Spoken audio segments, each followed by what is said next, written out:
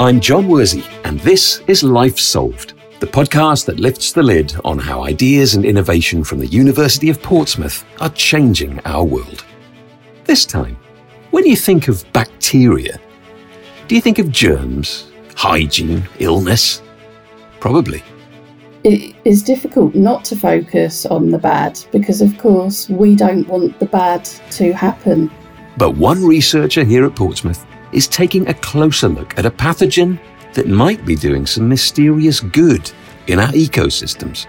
We know of hundreds, thousands, millions of different types of bacteria, but less than 5% of those are what we would traditionally call bad bacteria.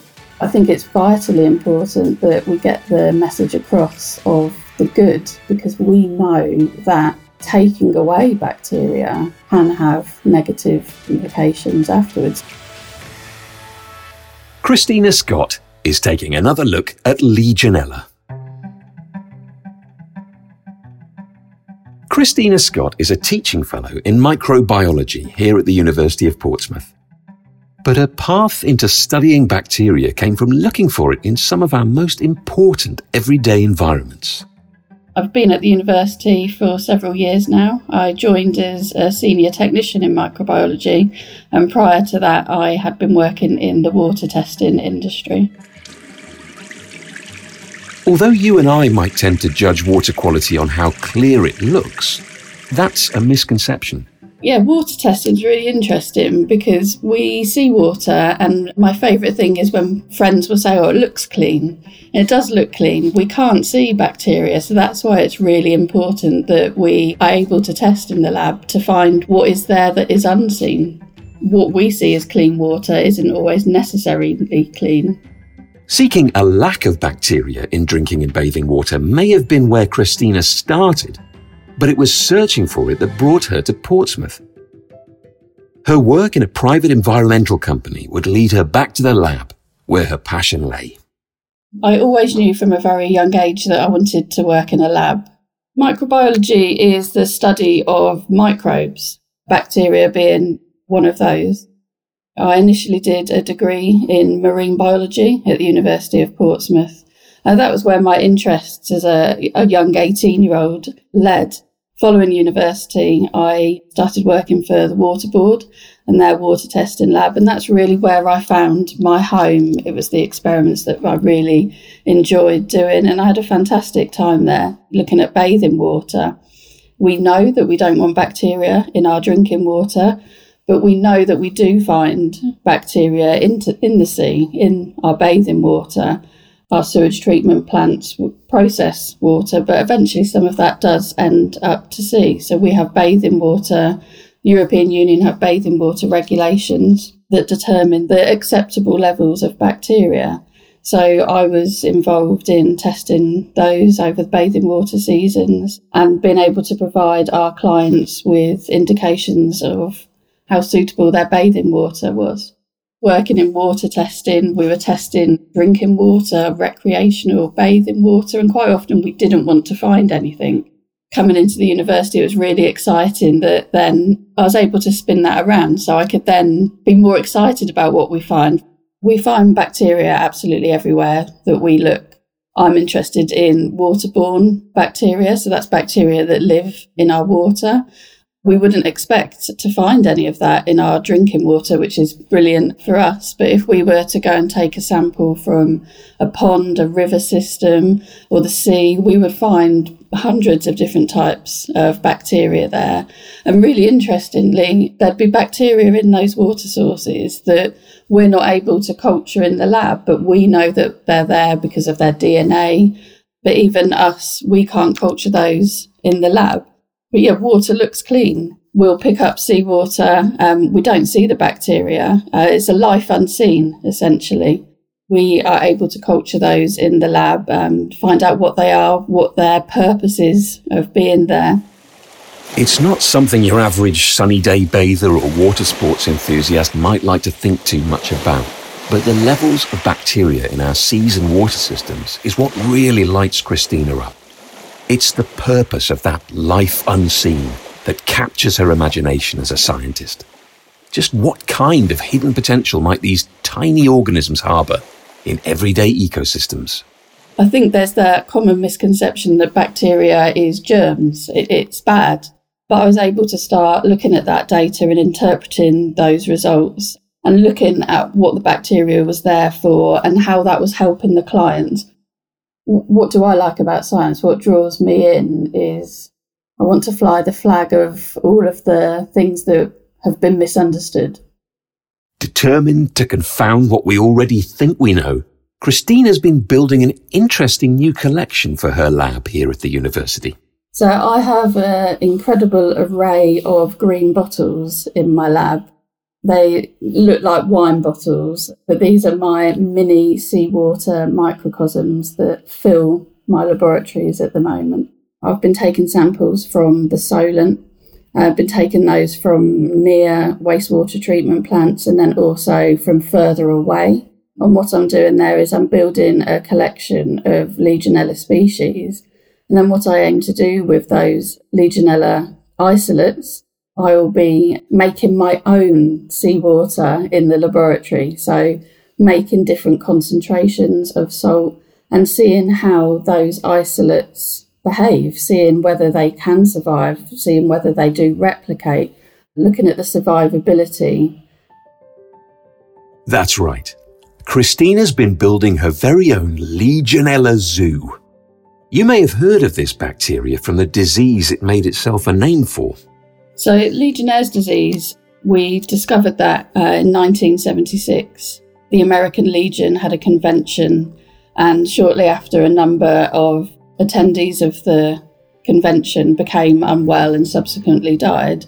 So there was a large investigation to find out the causative agent, so what had caused this to have happened. And it took around a year to discover the new bacteria, Legionella pneumophila, so the causative agent of Legionnaire's disease.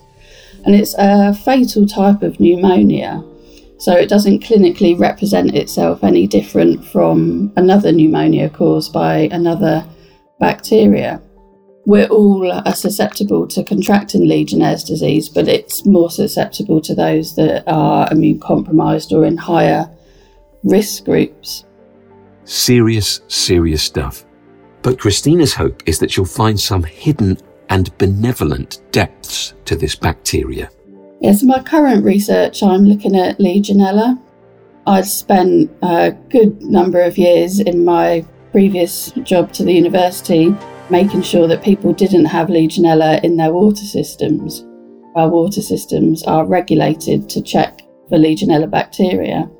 But I've always had an interest in the environment from starting in marine biology.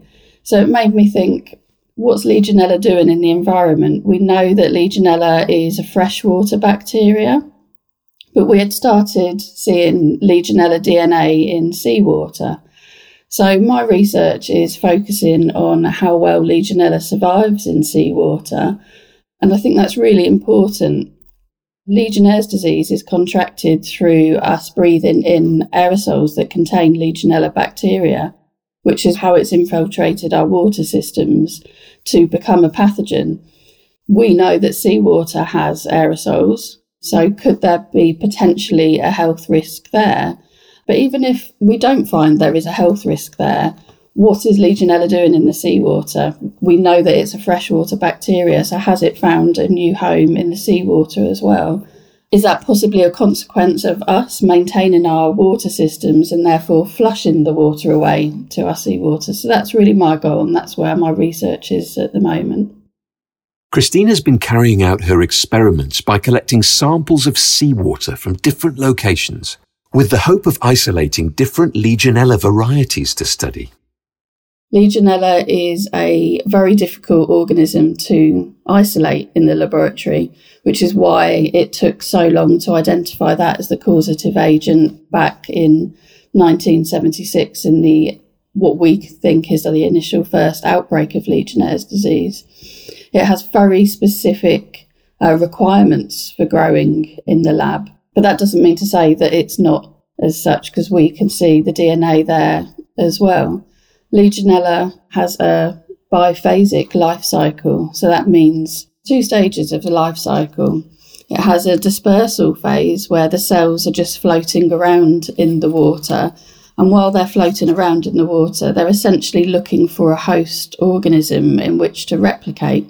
In the environment, we know that they replicate within protozoa or amoeba, so little animals bigger than bacteria. They use those essentially a little bit like a parasite. And that's how the Legionella has become an opportunistic pathogen. The way that it replicates in the amoeba in the environment is the same way that replicates deep within our lungs as well.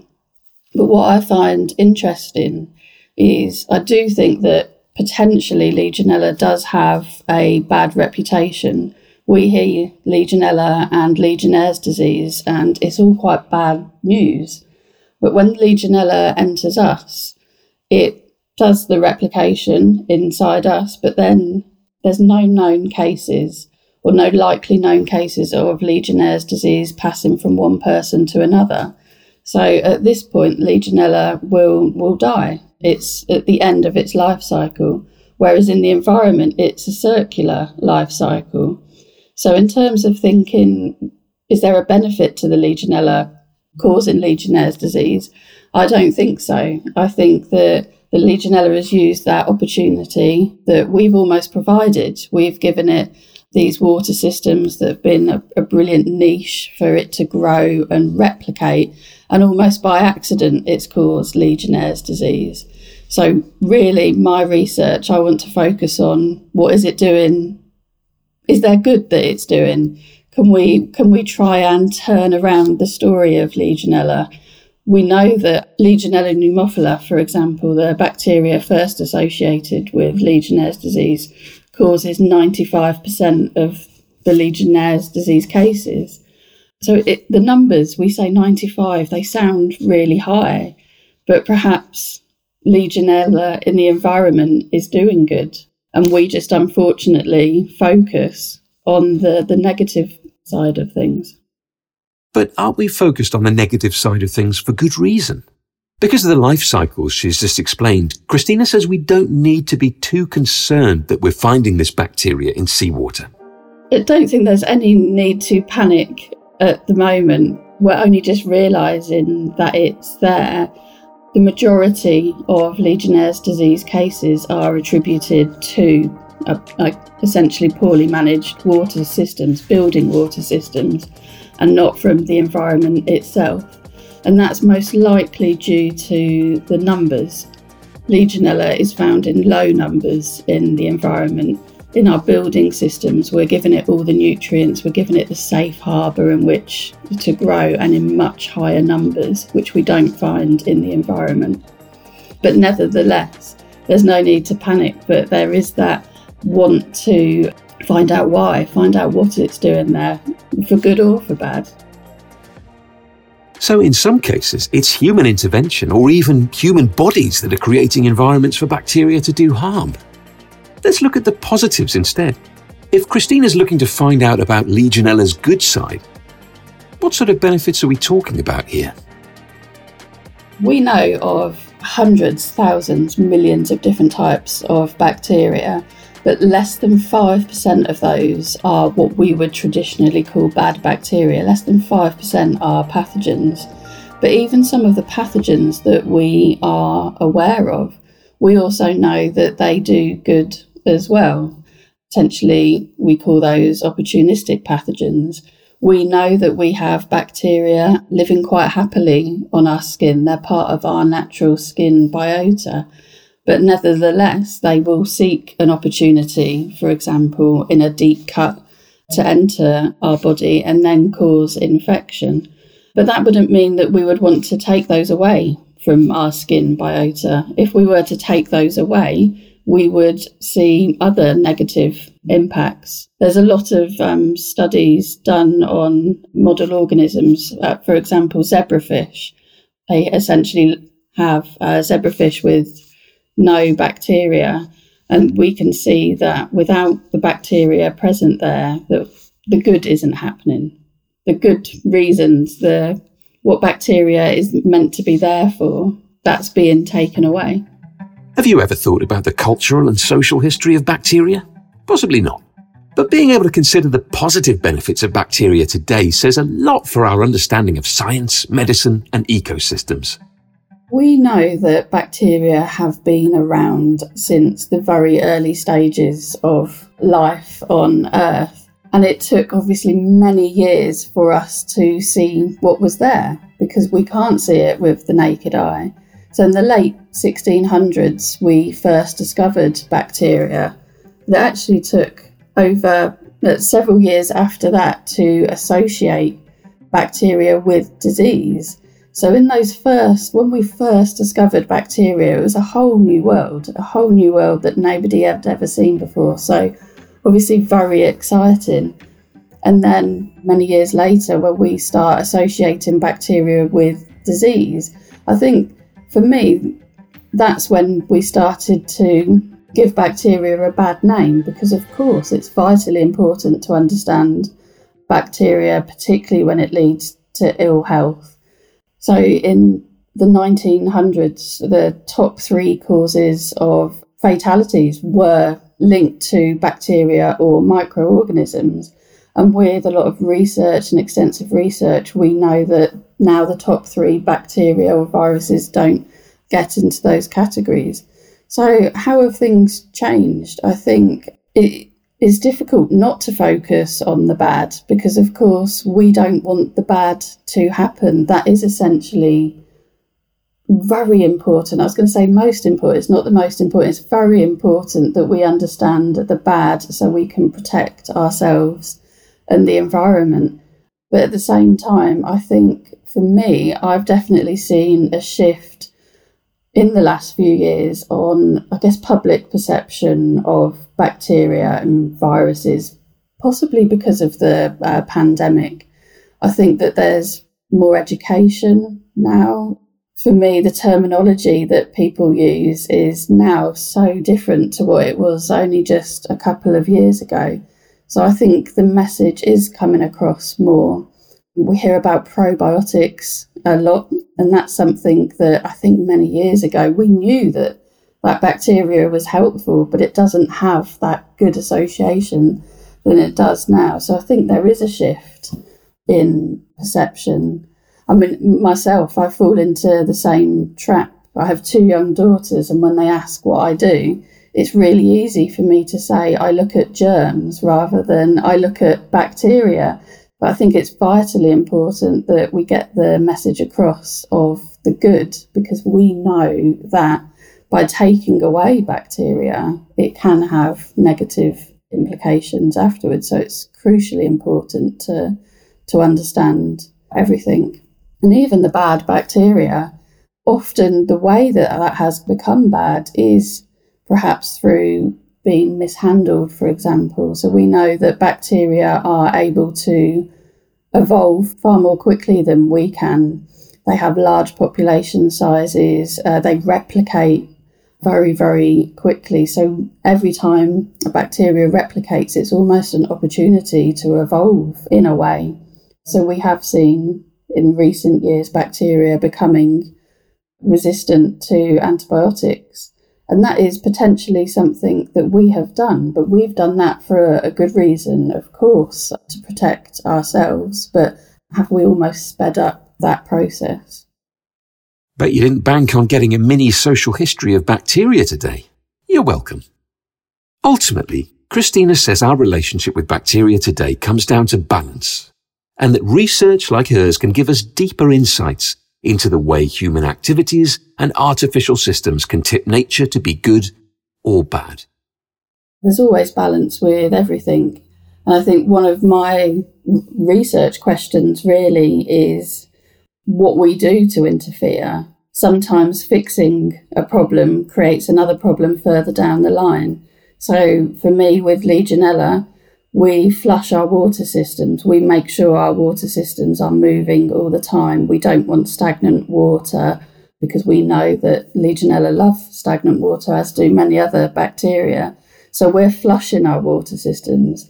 But is that resulting in flushing away some bacteria into our environmental sources? So there's the balance there. And I think that, for me, is why it's really important to understand what is going on and what are the effects of our solutions. We just think of Legionella as bad. And I would really like to see there a day where we acknowledge that it has bad, but we also acknowledge and we find out what the good is. So it must be doing something good, otherwise it wouldn't be there. If you'd like to find out more about microbiology and all of our research at the University of Portsmouth, head to our website, port.ac.uk/research. Next time, we'll be staying in watery worlds as Steve Fletcher gives us an update on how the University of Portsmouth is leading the way in ocean and plastics policy. Follow this podcast on your favourite app so you don't miss it. And if you like this episode of Life Solved, why not share it with a friend and start a conversation? See you next time.